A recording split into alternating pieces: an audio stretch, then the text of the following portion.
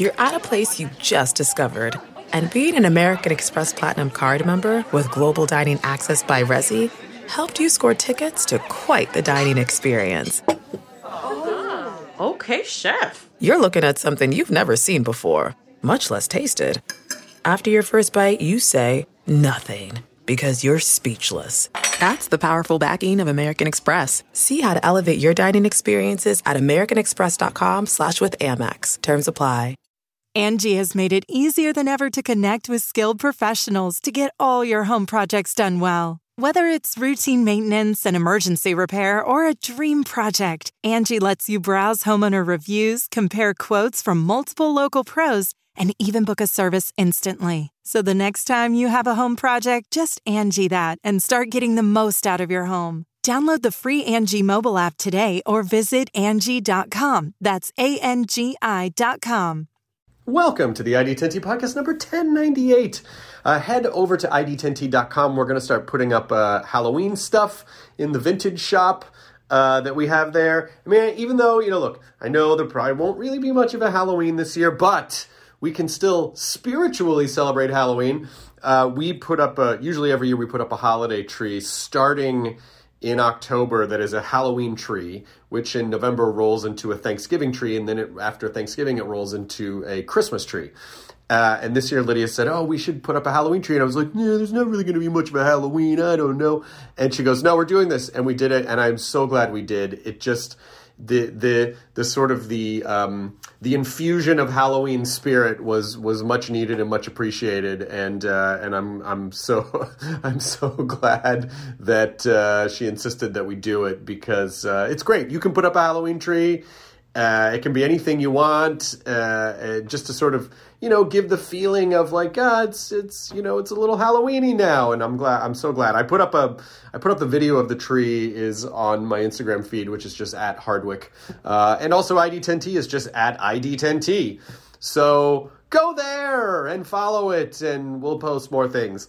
But let's talk about you, the ID10T community on the corkboard. This is the ID10T Community Corkboard, events at ID10T.com.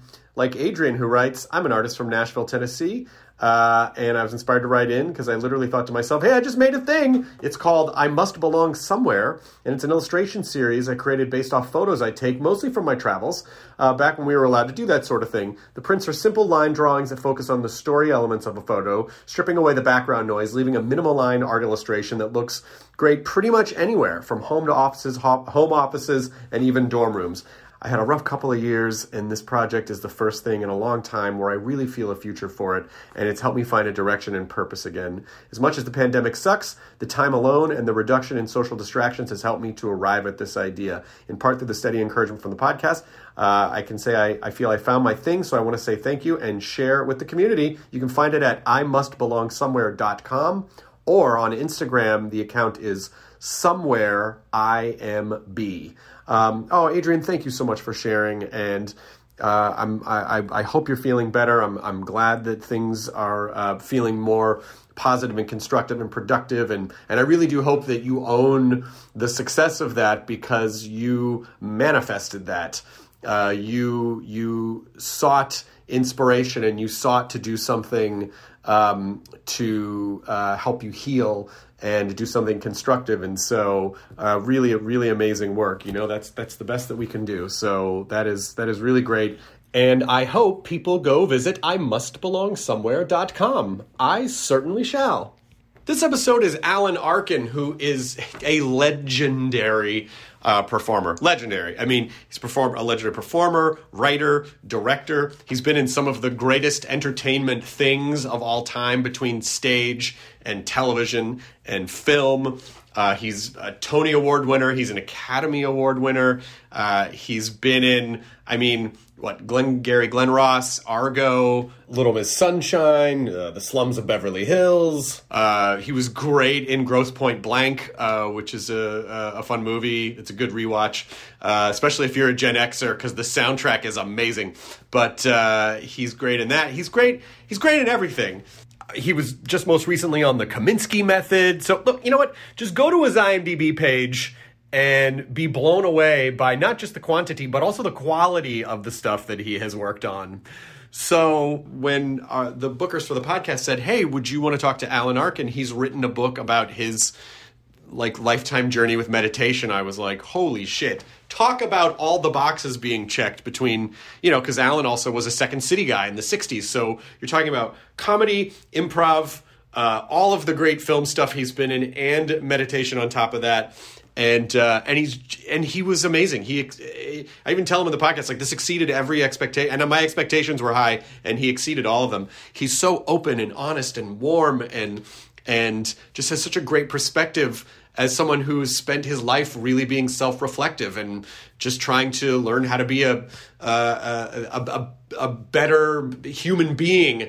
And so there's just so much to take away from this podcast. So many little chunks of wisdom, and really funny on top of that. And I was really honored because we talk about comedy, and we traded emails, and so we were kind of emailing about comedy, and then he watched my comedy. He watched my last comedy special, Funcomfortable, but before he watched it, he was like, "Oh, I'm going to watch your special, and don't worry, I'm going to tell you I like it no matter what."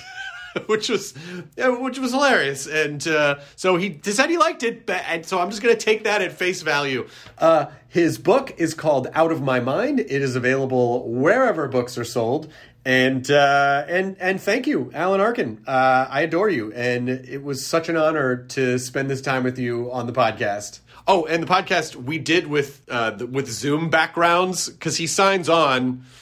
I'm telling you this because we're midway talking about it when the podcast first starts, just to give you context. So when he comes on, the planet Earth is in the background, and he goes, "Yeah, this was in the background. I don't know." I go, "No, leave it. It's great."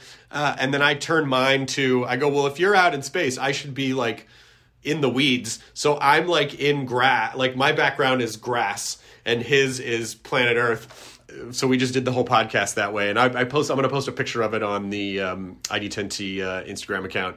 So there you go. I hope you enjoy. I think you will. The ID10T podcast number 1098 with Mr. Alan Arkin.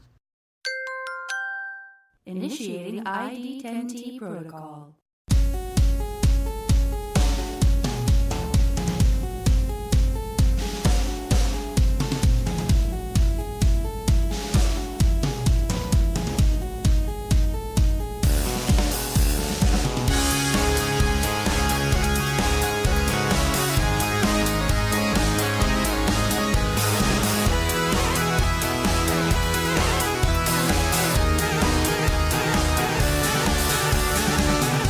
There was the Earth behind me.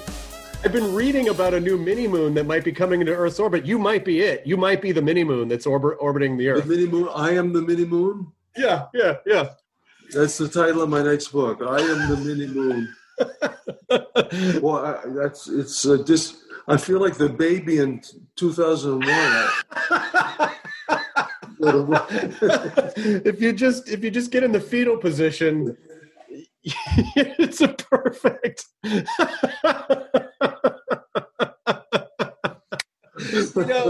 I've been hearing about how people can Zoom bomb. They can basically just drop into Zooms that they weren't invited to, and if you could just drop in as the baby from 2001 to random meetings, I really think it would lighten the mood. That would be great.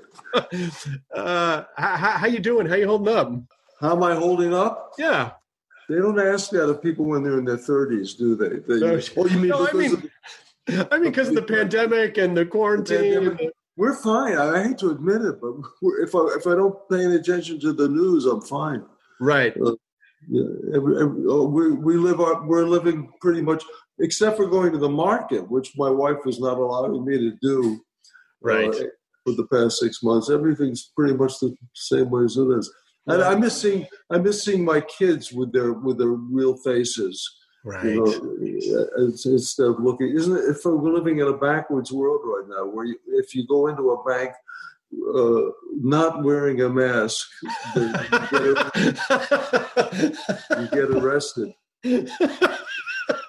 That's really funny. I never thought of it. Everything's backwards and upside down. We're living in a science fiction movie. It is. We are in our own dystopian future. This is a bizarre Either that or it's a zombie movie, and the aliens are very, very small, and the enemy, we don't know whether they're alive or dead. We have no idea. We have an enemy that we don't know if it's a zombie movie. It is, or this is all a simulation, or we're living in some type of weird computer simulation, and that we completely lack the awareness. Well, I mean, if you study Eastern philosophy, that's without the word computer. That's exactly what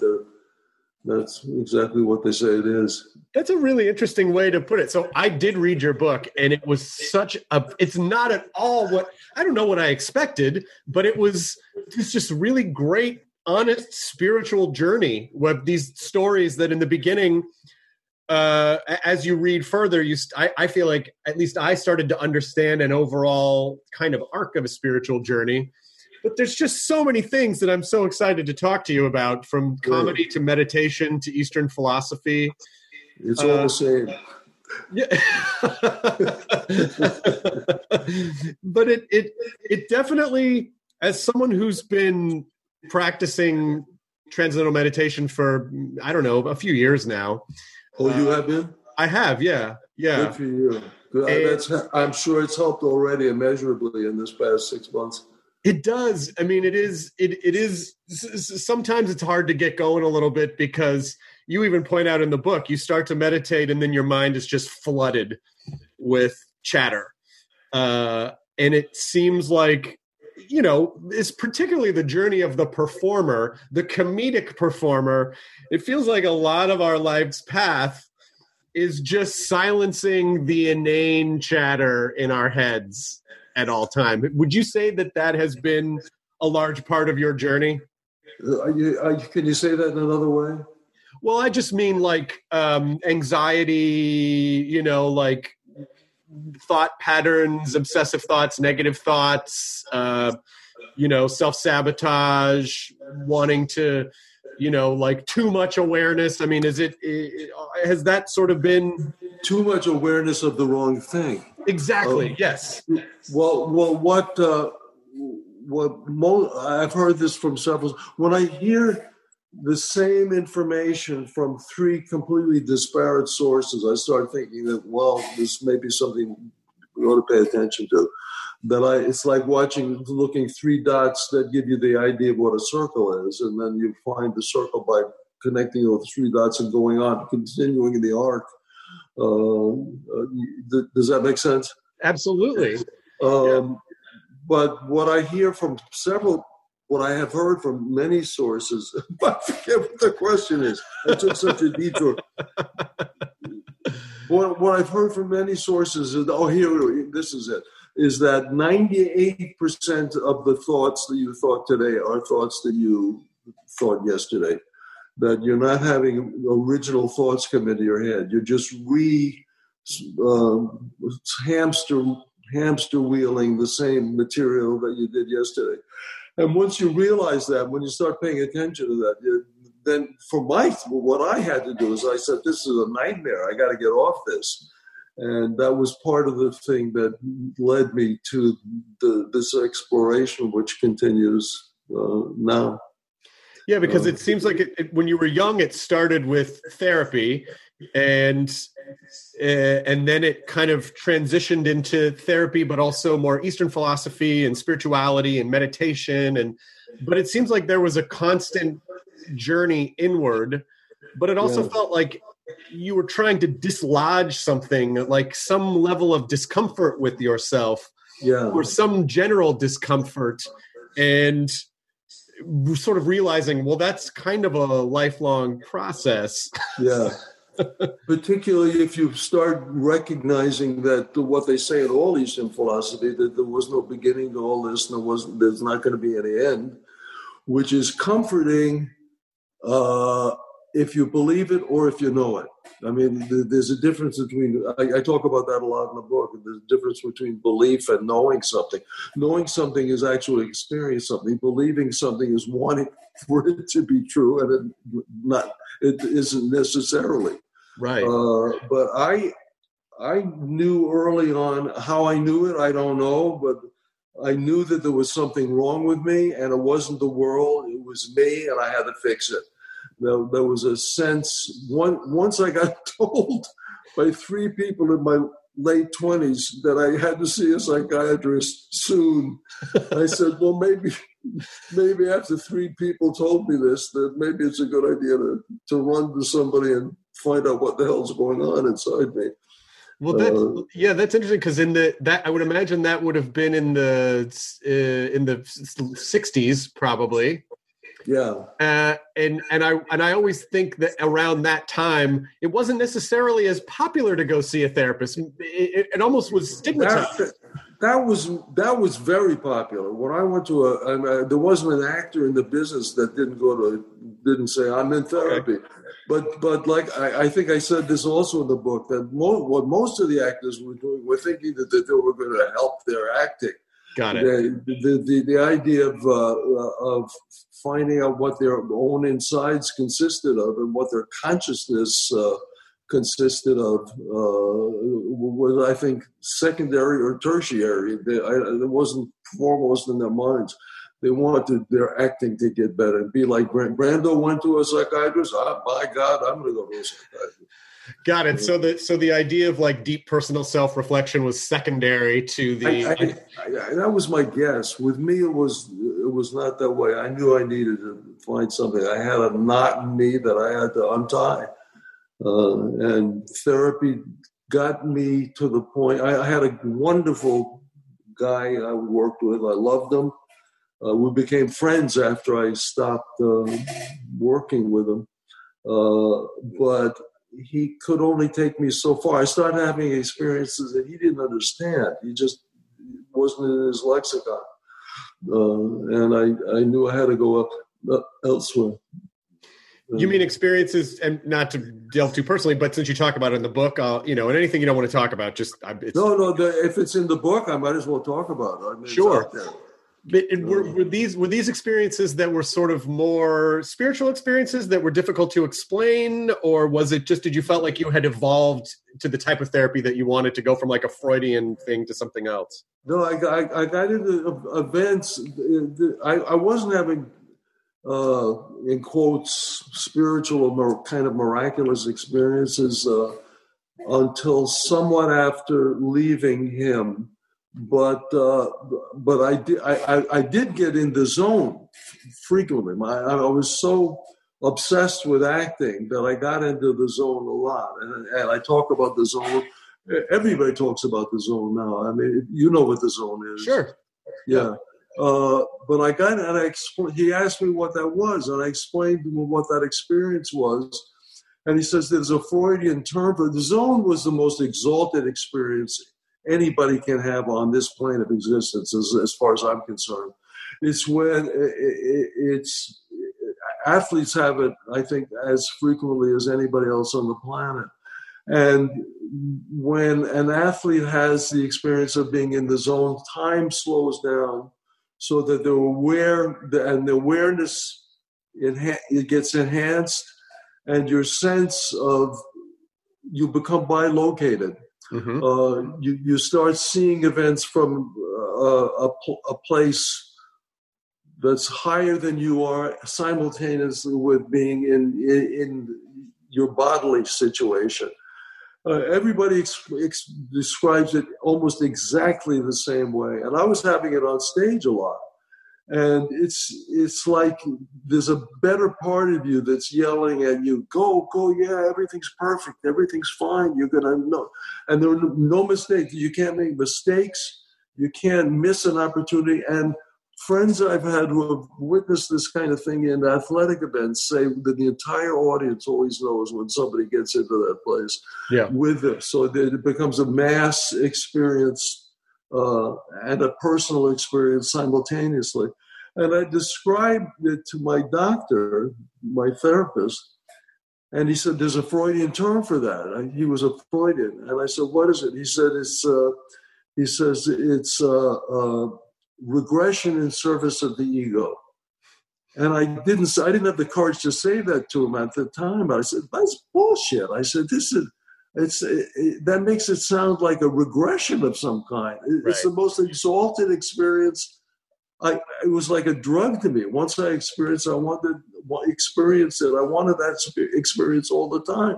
And I said, this is the most exciting and wonderful and harmless experience. It's like being on drugs without becoming addicted to anything except the experience. Yeah. And I said, he's wrong. He's wrong. And at that moment, I had to go somewhere else. I didn't know what it was. I said, that's the wrong term for it. It's not regression of the surface of the ego. It's exaltation in service of the soul or whatever it is that's bigger than me that I can get to in some way. And I knew I had some more exploration to do in finding out what that experience was. But the mistake I made, if you don't mind me going on about this, the mistake I made, and what the mistake everybody makes, almost everybody, when they get into this place called the zone, the mistake is kind of a humble mistake. They start worshiping the experience, like an athlete will start worshiping the game that's placed him into that position. You start worshiping basketball or football, and I start worshiping acting. I think it was the God of acting that got me to that place. The mistake is an inversion of the truth, which is that my devotion towards the craft of acting is the thing that opened that door. It was I finally, after decades, recognized that it was my devotion to the craft of acting that got me to a place where I could experience that thing.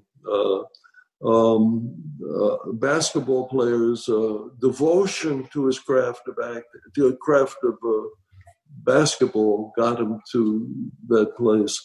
And it's an important distinction because what you ultimately want to get to is a place where you have that sense all the time, which can ultimately happen. It takes decades and decades, maybe lifetimes of work to get to that, but it's available. I have always thought of the zone, that experience, as being in a state of absolute presence, where you are present, where you are as absolutely present in the moment and connected. And, my experiences with that are through doing stand-up comedy, of having moments where I feel like when I'm on stage, I can see everything that's happening in the room. I know where I'm going. I can rip people in the crowd. And it all weaves together. And I know that your background is from Second City. You must have had that experience on stage doing sketch and improv. I mean, like, improv is purely present.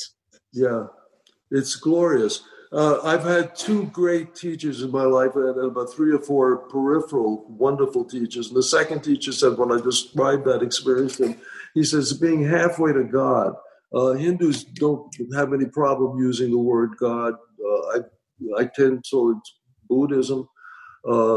It's halfway towards liberation, or God, or whatever word you want to use.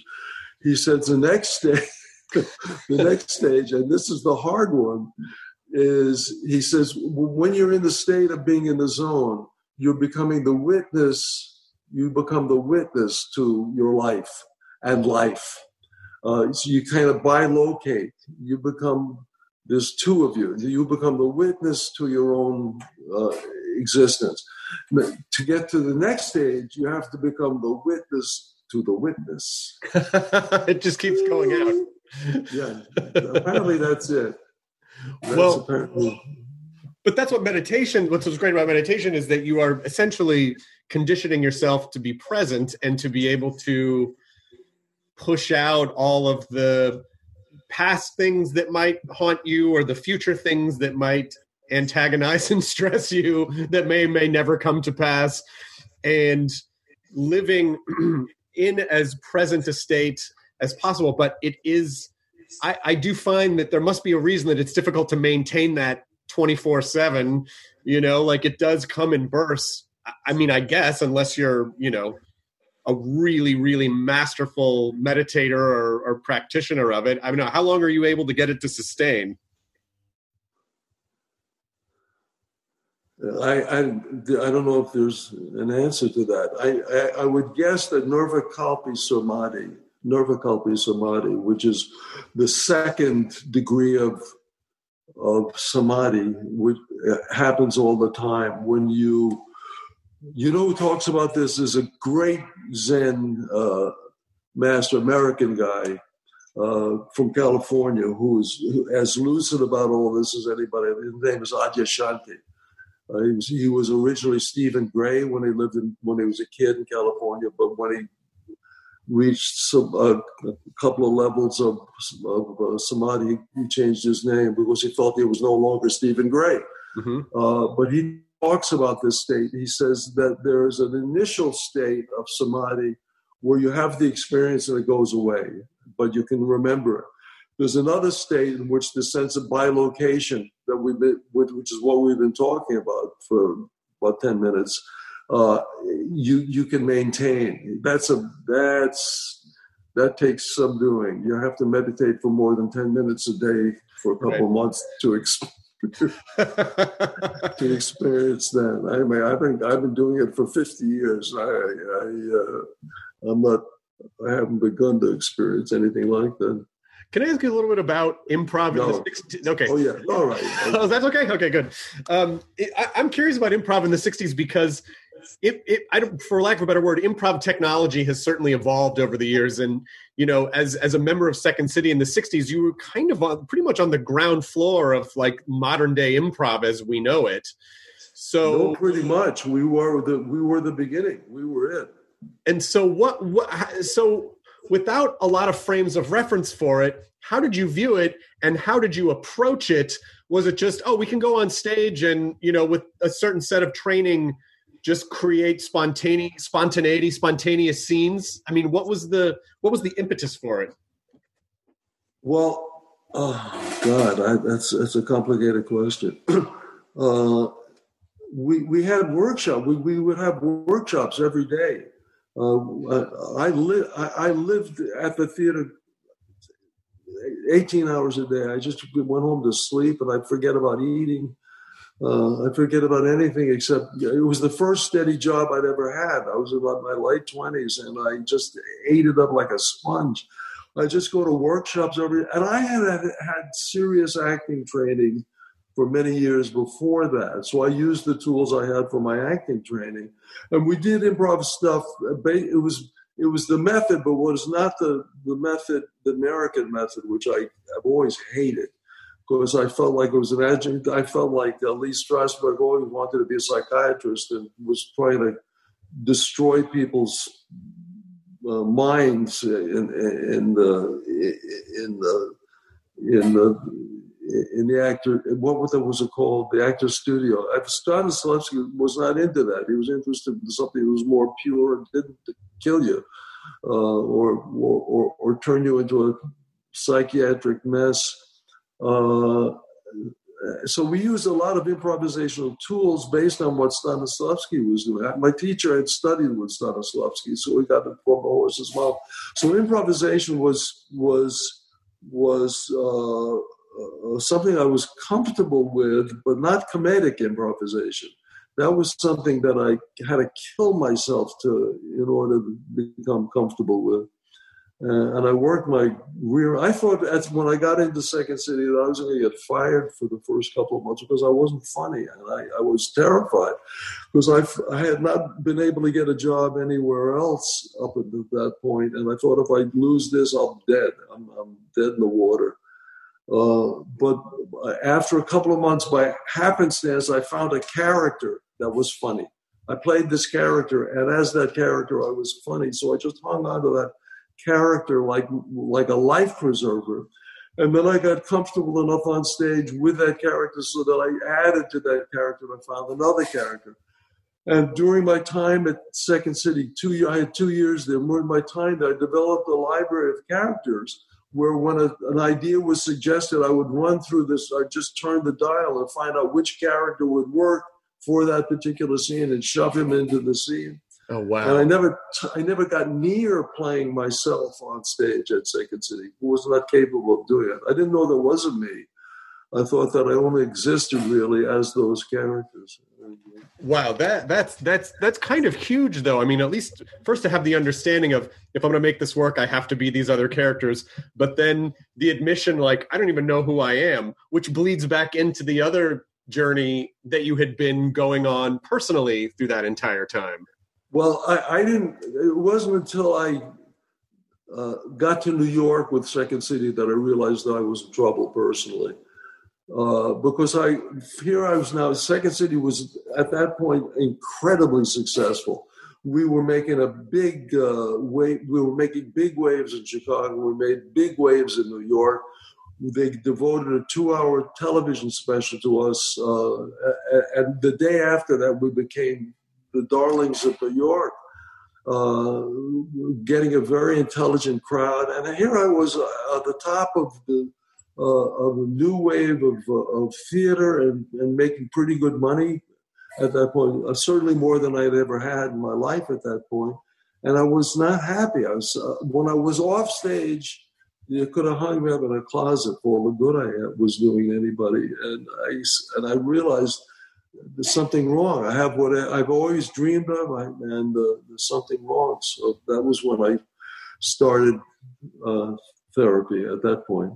It's such a common story, too, where you hear people strive for something. I mean, I talk about it a lot on the podcast, too, where it's like, oh, if I get this thing, it'll fix me. If I get this thing, it'll make me happy. And then the acquisition of the thing, there's a little bit of a high for a minute, and then kind of a weird emptiness. And I hear it time and time and time again. And all of the philosophy that I've read, and Buddhism and Stoicism and whatever it is, like, things won't fix you. Things won't make you whole. And yet we chase the shit out of them like they're going to do culture. That's what this culture is based on. Get the smiling faces of people have the new this, the new that, the new car. Yeah, baby, I'm finally happy.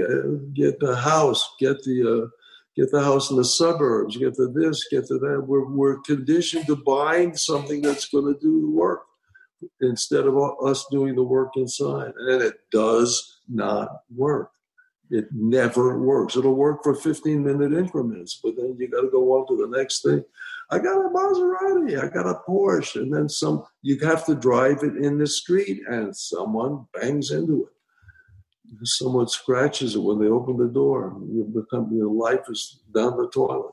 Well, I like. There was a particular line in your book that I remember, that I made a note to remember, which was, it was essentially along the lines of, all the laughter and applause didn't equal love. That wasn't like love. Yeah. Not real love, and not, I guess, self-love either. But my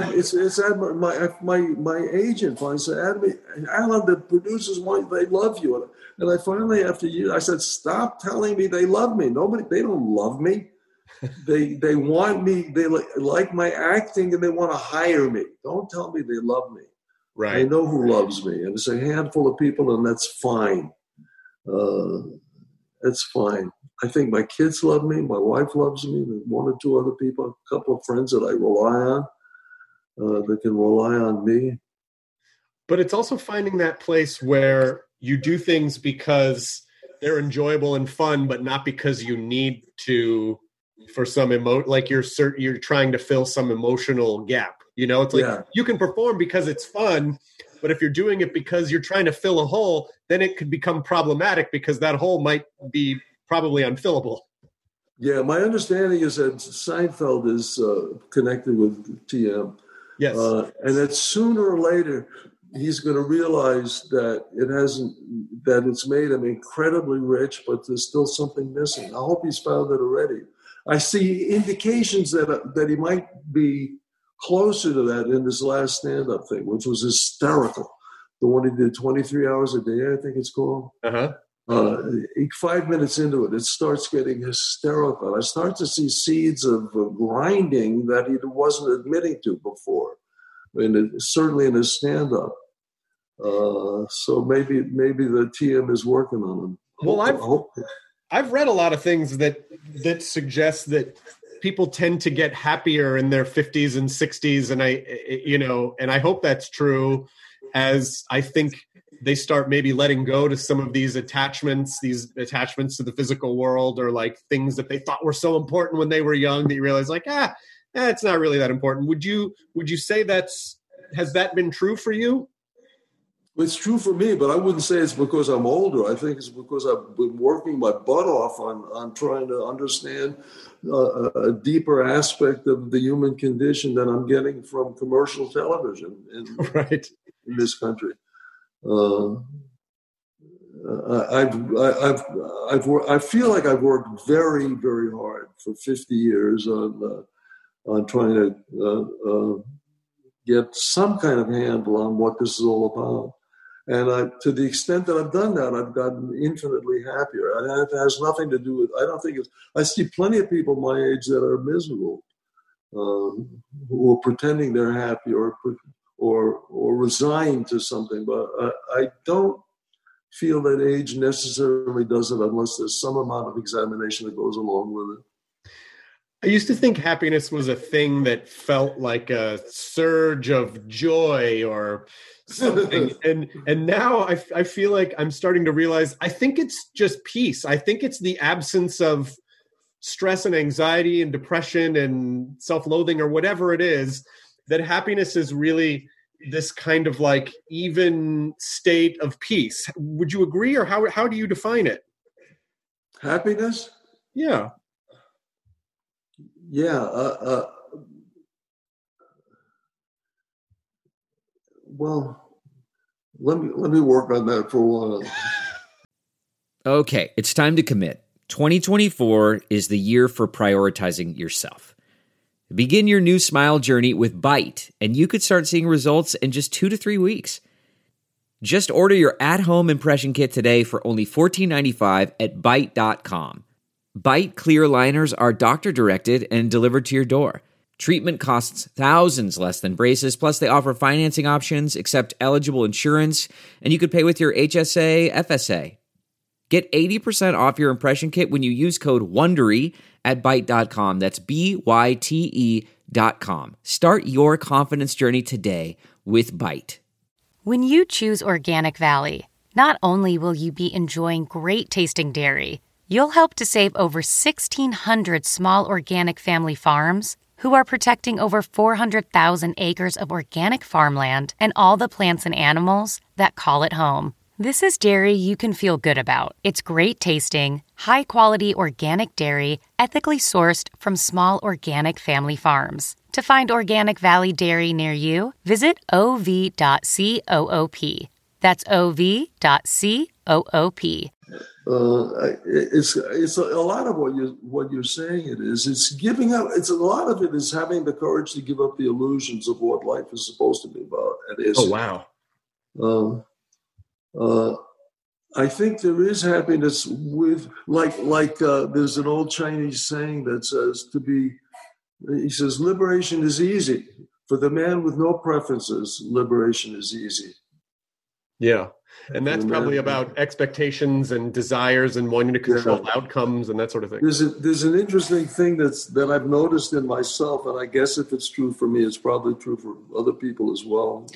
And that is every illusion I have had about what the living is like.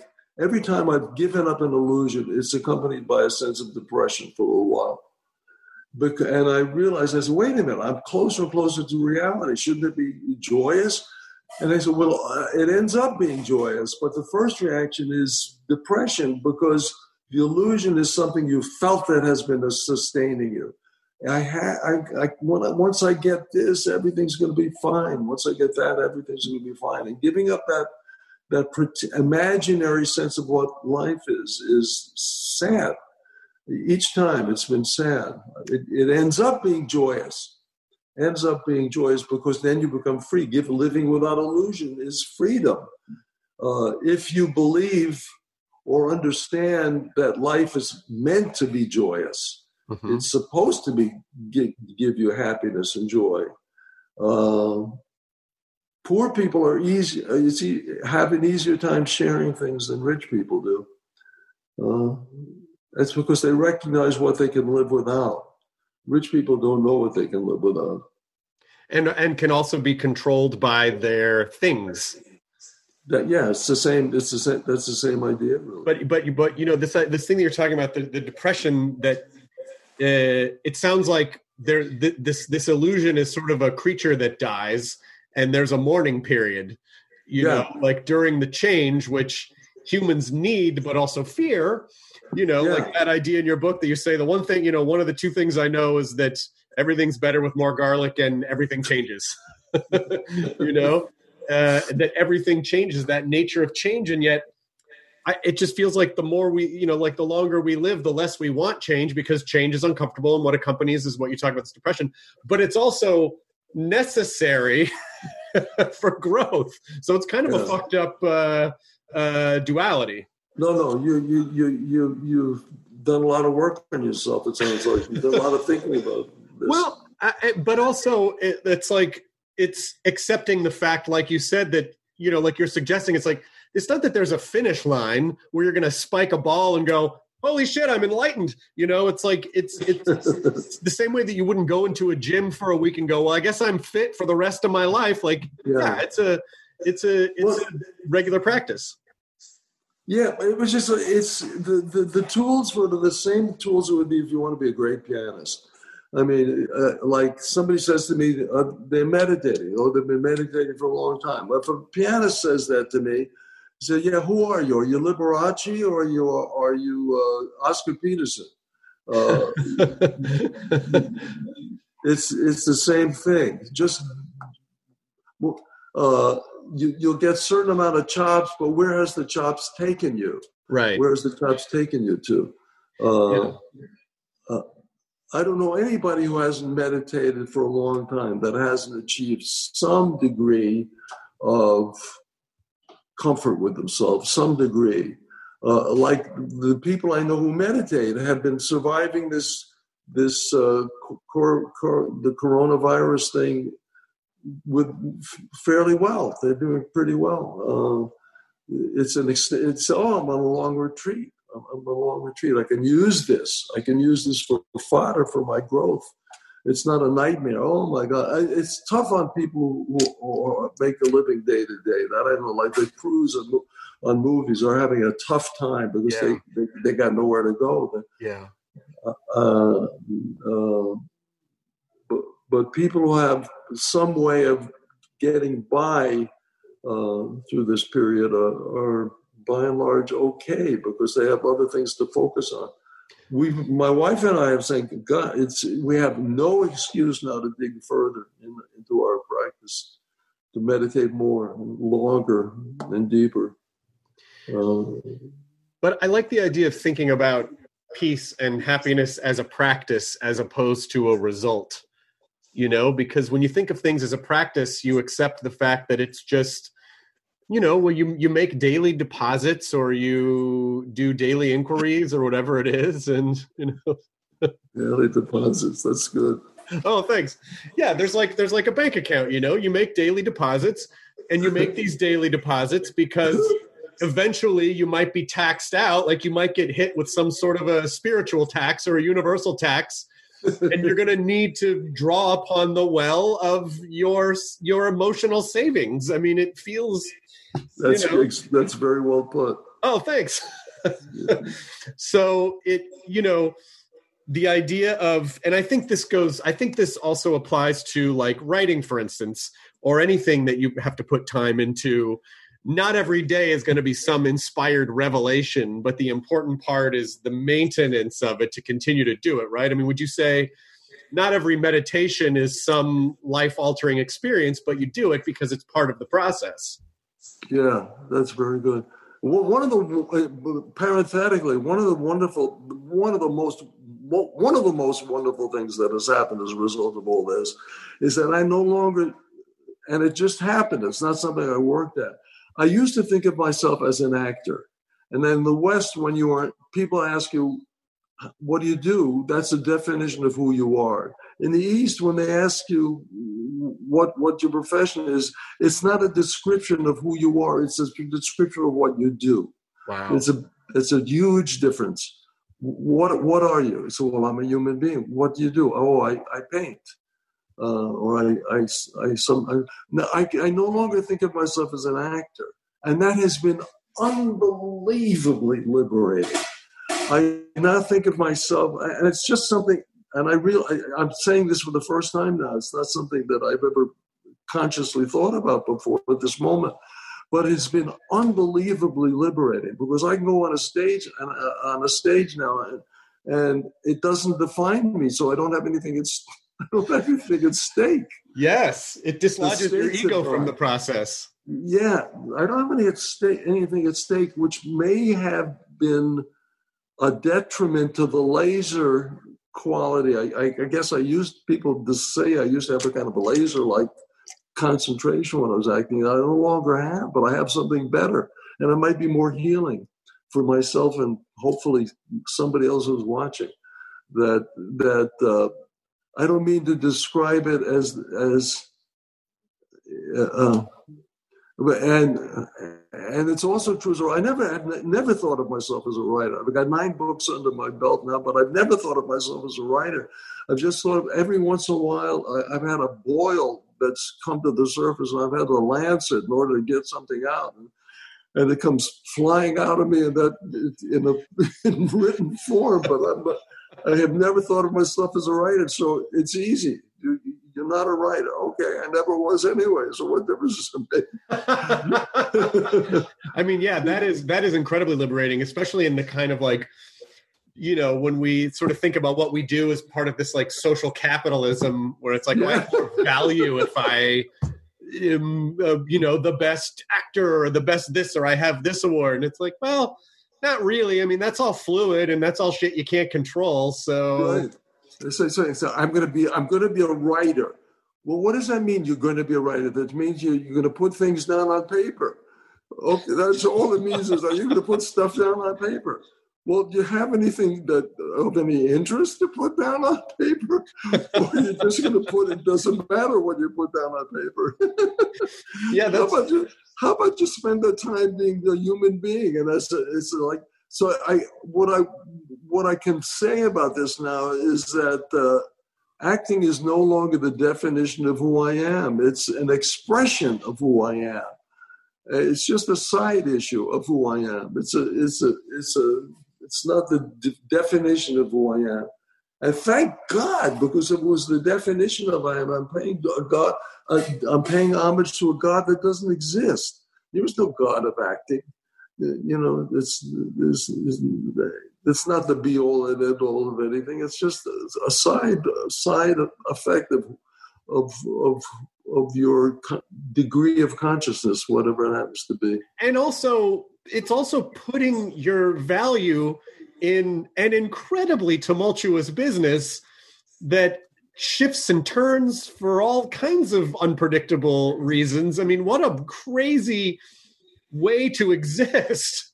Yeah, and what is the definition of being an actor? Just like, well, I talk about a lot in the first book I wrote about 8 years ago, when I have a Martian asks a human being, what is an actor? What do you do? I'm an actor. What is an actor? It's just somebody who pretends he's a human being. And the Martian says, aren't you a human being? And the answer is, yeah, I am. He says, why do you have to pretend you're a human being? I said, because people like to watch me pretending I'm a human being. Don't they like you watching you being a real human being? Not as much. It goes on for pages. It goes on for pages in my last book. And if they pay you for this, I say, yeah. He says, you're a strange species. I said, I have to agree.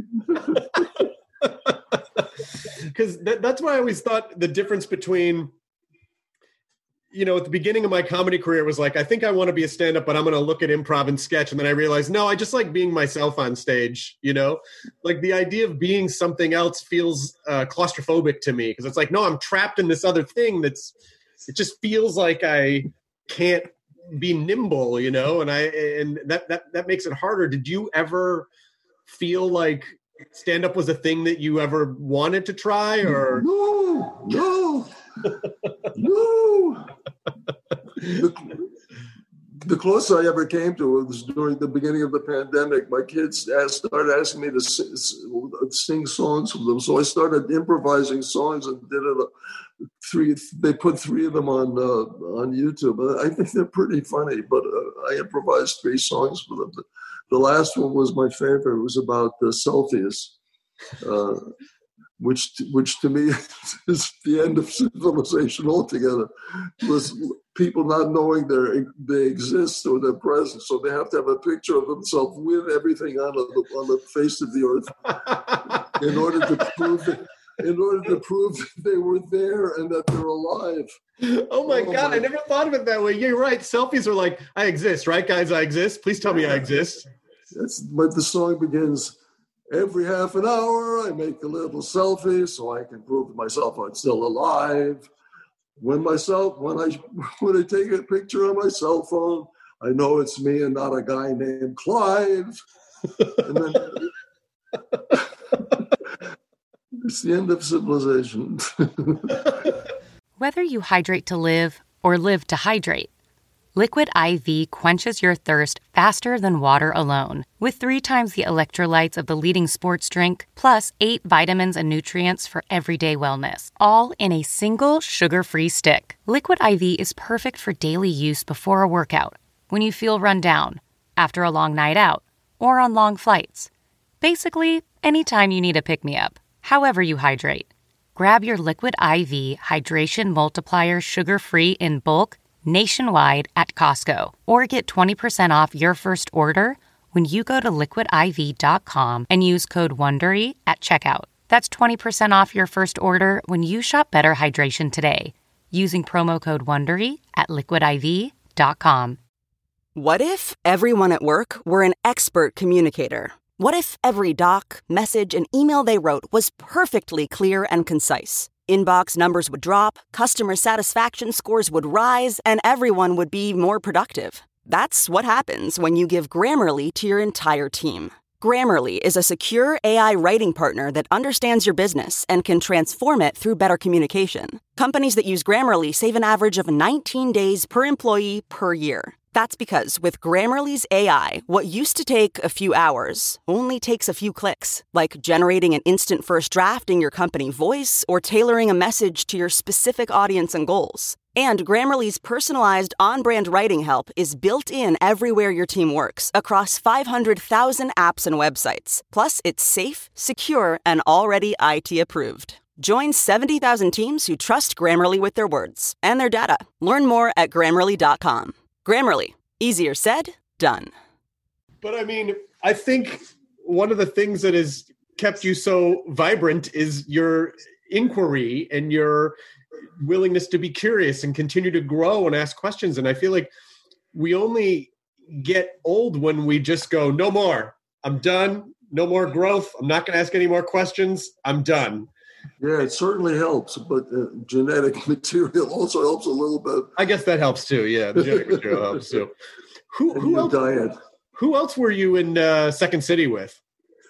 I was with an extraordinary company of people. Most of the names are not remembered except by aficionados of the form.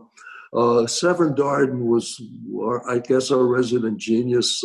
He was like a Martian. He was not like a human being at all. Severin Darden, Barbara Harris went on to be a big star for a while. Paul Sand did a lot of television activity. Who else? Andy Duncan was absolutely brilliant. Never got the attention he deserved. When Severin would go away on vacation, people would say, "Oh my God, we're going to fall apart." When the company came apart, nobody knew the difference. Same true with Barbara Harris. They said, "Oh my God, we can't function without her." Mina Kolb, "Oh, we can't function without her." I took a vacation. Oh, it's going to fall. When Andrew Duncan left the company for a 2-week vacation, we absolutely fell apart. It wasn't until then that we realized how important he was. Who else? Andrew, Mina, Barbara Harris, Paul Sand, Severin, me. And Tony Holland was absolutely brilliant actor. Gene Trubnik, that was basically the original company. I mean, Barbara Harris is literally everything she's in, she's flawless. Like, she can take, she's in Dirty Rotten Scoundrels for like 5 minutes and you cannot take your eyes off her. She's so fucking amazing. And just great in everything she was in the 70s, too. Freaky Friday. I mean, she was such a flawless performer. Yeah. When you left Second City, it's interesting that you said, I never thought of myself as comedic, but you're such a great comedic actor. But is that wrong to say comedic actor? Is it like, no, I'm an actor and comedy is one of the things that I do? I don't really care. I mean, call me anything except late for lunch, as the saying goes. Right. My favorite stuff to do is serious comedy. That's my favorite pocket if I had to put myself into a pocket. Comedy that has bite to it, comedy that has some social relevance. Like Slums of Beverly Hills. Slums of Beverly Hills, and The Russians Are Coming. To me, what else? Little Murders, Little Miss Sunshine, I felt had great social relevance, had great statements to make about the human condition without shoving them in your face. Right. How the most disparate family in the world can pull together for a beautiful dream of a child. It never states that, but that's what the whole movie is about. These crazy, crazy people who are on the verge of falling off the planet when the child of the group needs something badly, they're completely there for 100%. And that's, I think, one of the great powers of the film. And the other great thing about the film is when they sent it to me and I read it, I read the first 10 pages. I said, "This is the most depressing movie I've ever read in my life." I said, I don't want to have anything to do with this. And then on page 11, I started laughing, and I just laughed for the next 90 pages. I said, I have to be connected with this. I got to do this. Oh, that's what basically everybody in the film felt exactly the same thing. I feel like I remember seeing The In-Laws in the movie theater. I feel like I have that memory of seeing that in the movie theater with my parents, and them and just laughing with them. Like it was really fun because it's a good memory that I have of like laughing at a movie together, because my parents and I had different senses of humor. I was much more, into like stand-up comedy and Steve Martin and Richard Pryor. And, they recognized that I loved Saturday Night Live, and they sort of understood it, but their sense of humor was just different. But In-Laws was a movie that I'm pretty sure we all saw together and all agreed this is a really funny movie. Yeah, it is. That was the first time in my life, and I was in my late 30s by that point, that I had switched over to be able to enjoy the experience, and it scared me. I was having a good time, and it terrified me. I said, "They're going to fire me." I thought there was something wrong with having a good. I thought I wasn't working my butt off to achieve something, and so I thought there had to be something wrong. But it was the first time. It was like a revelation to me. That's really interesting that up to that point you felt like it had to be torturous, and then all of a sudden it's fun, and that is foreign to you. Yeah. The thing that's great about it is that it's not like you and Peter Falk are playing comedy per se. You have these very strong characters that are disparate, but have to come together because of their families, and all these insane things happen. But it's not like you're playing comedy. It's just situationally, it's funny because the characters are so strong. Did you guys rehearse together before? Did you do improv exercises, or you just... No, nothing. I'm one of the producers on it because it was my idea that Peter and I worked together. I had never met him. I saw him on a talk show, and I said, I have a feeling he and I would work well together. And I called him up and I said, would you feel like doing a movie with me? And he said, yeah. He said, you got an idea? I said, not at the moment. I said, well, come up with. I went to Warner's, and I had a pretty good relationship with Warner Brothers at the time. So I went to John Calley, who was there. I said, I want to do a movie with Peter Falk. He said, who do you want to write it? And I had just read the first draft of Blazing Saddles, which was called something else. It was written by Andrew Bergman, and it was absolute genius. And I was going to direct it. I couldn't find anybody to play the part, and nobody was there. This was 50 years ago, and Richard Pryor wasn't around. He would have been brilliant. Several other people would have been brilliant. Could have done it. I think Smith would have been brilliant. Will Smith, a couple of people, but I couldn't find anybody in those days to play the part. I let go, and then Mel Brooks got a hold of it and changed it and turned it into some kind of vision that was more commercially acceptable, and it became Blazing Saddles. But you still so you approached Andrew Bergman and said, hey, will you write a movie for me? I approached him. I said, you want to write a movie for me and Peter Falk? He says, yeah. I said, what about? I said, I don't know anything except the fact that that Peter should drive me crazy. That's the only thing I know and he comes back 6 weeks later, and it's one of the most brilliant scripts I'd ever read. Oh my God. And that was it. That was its genesis.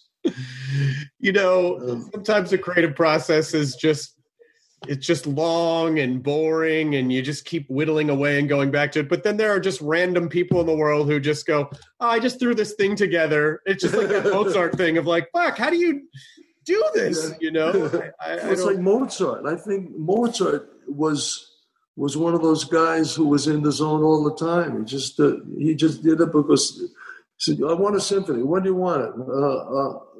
A week from Wednesday. You got it. How long? Any particular key you're interested in? Okay, I'll do it. I can't do it Wednesday because I have a pool tournament. How about Thursday? Thursday will be fun. Yeah, I know you wanted a 5-hour symphony. I gave you a 7-hour symphony. I don't know. You can do whatever you want with the extra 3 hours. Yeah, but is it has any of the practice, the meditation, has that helped some of your creative process when it comes to the writing, this thing you do, or do you just not? Yeah, because I don't feel like I have. I just feel like if it comes out, it comes out. If it doesn't come out, it doesn't come out. I'm not gonna. I refuse to force anything anymore. I refuse to suffer over anything. I refuse to force it. That if it comes out, fine. If not, I don't care. And that's a kind of. I feel like it's. One of my gods now has been for a long time in the business is Harpo Marx, because I feel like that was kind of an essence of who that character was. Just all of those guys, it looks like they just didn't give a damn. Like the story is, they used to have to chain them down to furniture pieces, otherwise they'd be away somewhere. They'd be off the set. But that certainty, well, I don't know, maybe it's not certainty, it's caring about something else more than what you're supposed to care about. Right. Yes, because there was I took a screenshot of the page from your book because where is it? It's about oh man, I don't want to mess up the quote, but it had to do with being in service of let's see if I can find it. It was more about being in service of a thing, asking what the thing needed rather than what you needed. Yeah, exactly. Can I be of service rather than be served? Yeah, I somehow understood that fairly early on. That in looking at it, it saves so much time. I see actors losing their way because they don't read the script. They read their part and what they want to do with the part, and not recognizing that every part in a well-made piece has a function. And if you early on figure out what the function is of your character, it saves you an enormous amount of time and grief.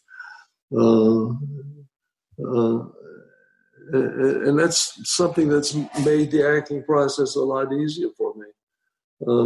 So the same thing as going into a meeting. You're going to a meeting, 5 people there, and you say, I gotta look good. I gotta look good so and so likes me. I want to impress. No, go in and say, what is my function in this meeting? How can I serve this meeting? Just take a deep breath and go in and see, how can I help this event? It takes the terror and the personal needs out of it. It makes you part of. I was just reading about the Dalai Lama's talk in one of his books about his spiritual practice, and is recognizing that he as an individual has no meaning. That his only meaning becomes as to how we can serve an event, how we can serve somebody in something. It takes so much pressure and tension out of the experience. Yeah, and also because there's almost always some sort of a function that needs to, like, if you ask the right questions, there's a very strong likelihood that you're going to be able to serve some sort of a greater function if you're asking the right questions. Yeah. To come into something and not know the answer, like people feel so obligated to have the answers to everything so quickly. Like you hire a landscape guy, somebody wants to fix your backyard, make it look beautiful. And the guy comes in and he says, "Oh yeah, we'll put some of this in the corner. This would be nice, and we'll have a little fountain over here. We'll do. How about this?" And he draws you a sketch. He says, "That's a free consultation," and you say, "Oh, thank you very much for your time. We'll let you know." Another guy comes in and he says, "You got any ideas?" I said, "No." I said, I got to look the place over. I got to see how much light you're getting. I got to see whether you're facing the southern. I got to look on my compass and find out which direction the light is coming from. I got to find out what kind of soil you have, whether you have acidic or alkaline soil. I got to find out what other kinds of things grow here and are happy here. It's going to take me a little time. So that's the guy I want to hire. I don't want to hire a guy who has the answers. I want a guy who knows what questions to ask. Oh, wow. Yeah, knowing what questions to ask, because you can actually achieve things that you want to achieve as a byproduct of asking the right questions. You know? Yeah, Zen Mind, Beginner's Mind. That's what that's all about. That's what that title means of that book. Zen Mind, Beginner's Mind is going in and treating like you don't know the answers. Let the answers present themselves to you. But also you have to have a certain comfort level that they will, or that maybe they won't. That's what expertise is. Well, because I think a lot of times we say to ourselves, like, oh, if this would happen, like I said earlier, if this would happen, I would be happy. If that would happen, I would be happy. But I feel like the people who are the best adjusted say, like, whatever happens, I'll be fine. I'll work it out. I'll figure it out. Yeah. I'll just deal with it then, rather than taking on the stress of hypothetical anxieties or outcomes and, really stewing on it. But like you say, though, that the part of that is having a lexicon of things that you can fall back on. Yeah, right. I know how to swim. The water's going to get that high, but that's okay. I know how to swim. Right. Oh God, that's the perfect metaphor. I know how to swim. If I fall in the pool, I know how to swim. What do you do when because everyone's human, and even though you've had such a great practice for the past 5 decades, I'm sure there are times where you feel like anxiety, stress, fear well up. You don't know what's going to happen. Is it meditation that you go to? Is there a mantra that you go to? Like, what helps you sort of dissipate and kind anxiety? Reset your peace levels. Breathing, taking 5 minutes and concentrating solely on slow, deep breathing. That'll always take care of it for me, always. That's fantastic. What's interesting is, and I don't. If you've been working 2 years on a practice, so you're gonna. A lot of people. One of the issues I have with a lot of people that promote meditation is that they say, oh, you're going to get bliss. It's going to be blissful. It's going to be great. Yeah, initially there's a blush of sense of wonder and freedom. As you start peeling away your layers, and it's like being an onion, you start recognizing and coming to areas of clench that you've been avoiding. That will take you to a place where your meditation is no longer bringing you the peace and joy and equanimity that it did. And so a lot of people say, oh, I was promised bliss, I was promised this and that. I ain't getting it, so it's not for me anymore. That's your first test. Coming to the place of resistance is your first great teacher. Your resistances and your clenches are your great teachers. And as you progress, the clenches that you find in yourself will start revealing to themselves in deeper and deeper and more primal places until you start getting to places in yourself that you don't want to reveal to yourself for nothing.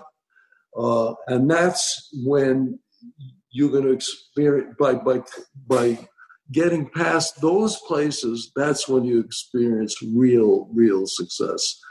But and it can get scary. I mean, it's like there was so much truth in the first couple of Star Wars. Like when Yoda says to Luke, Luke says, I'm not afraid. I'm not afraid. He's not afraid to face the enemy. And he's not afraid to face any enemy that's out there. And the movie is so brilliant in those and many other ways. The first couple, and Yoda says, "You will be afraid." He says, "You will be," and he's terrified when he faces himself in the guise of Darth Vader. Right, and the recognition finally that Darth Vader is him. And literally him, because it's his father. So that's an aspect of him that he does not want to know about. And it's terrifying. And you're only going to be really successful when you have the courage, finally, to face that vision, which is parts of yourself that you just don't want to know about for nothing. Well, first of all, I want to thank you for peppering in a great Star Wars reference. I highly appreciate that. And secondly, it reminds me of how I have a physical trainer, like an exercise trainer. We've been doing training with FaceTime, since the quarantine. But he's a big believer in the foam roller. Have you ever laid on a foam roller before? Say again, I didn't hear that. Foam roller. Have you ever laid down on a foam roller before?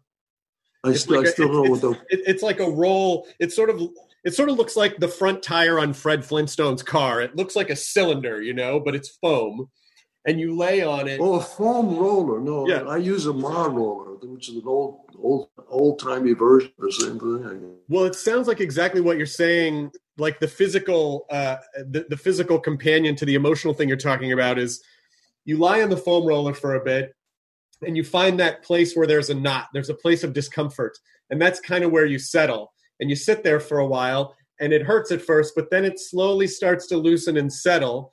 And the idea is that you have to find those places of discomfort and dislodge them by leaning into them, which in the grand scheme of things creates an increased flexibility overall. Yeah. And it's not a good advertisement. But 2 weeks ago, as a result of in increasing my meditation practice, I started remembering things I did, not nice things I did when I was in my 20s. I started to remember, I'd forgotten about them for 30, 50, and I started remembering them. And it filled me with just a sense of terrible shame and embarrassment and unhappiness. And I was like, God, is there no end to this? And that was a couple of weeks ago, and it lasted for a few days. And thank God, I seem to have gotten past it this week. And you start wondering, when is there an end to, remembering things that you don't want to know about? But I feel better now than I have in a long, long time as a result of my system chewing that up and the antibodies, the emotional and spiritual antibodies, which we all have, eating that up and dissolving it. But the couple of days now, I said, oh my God, is there no end? I don't want to know this about myself anymore. Were you hot-tempered when you were younger? Did you yell at people? Yeah. I wasn't violent and I wasn't cruel, but I had a serious temper. My wife says she still says I have an immaculate bullshit meter, and I think I have a pretty good handle on it now.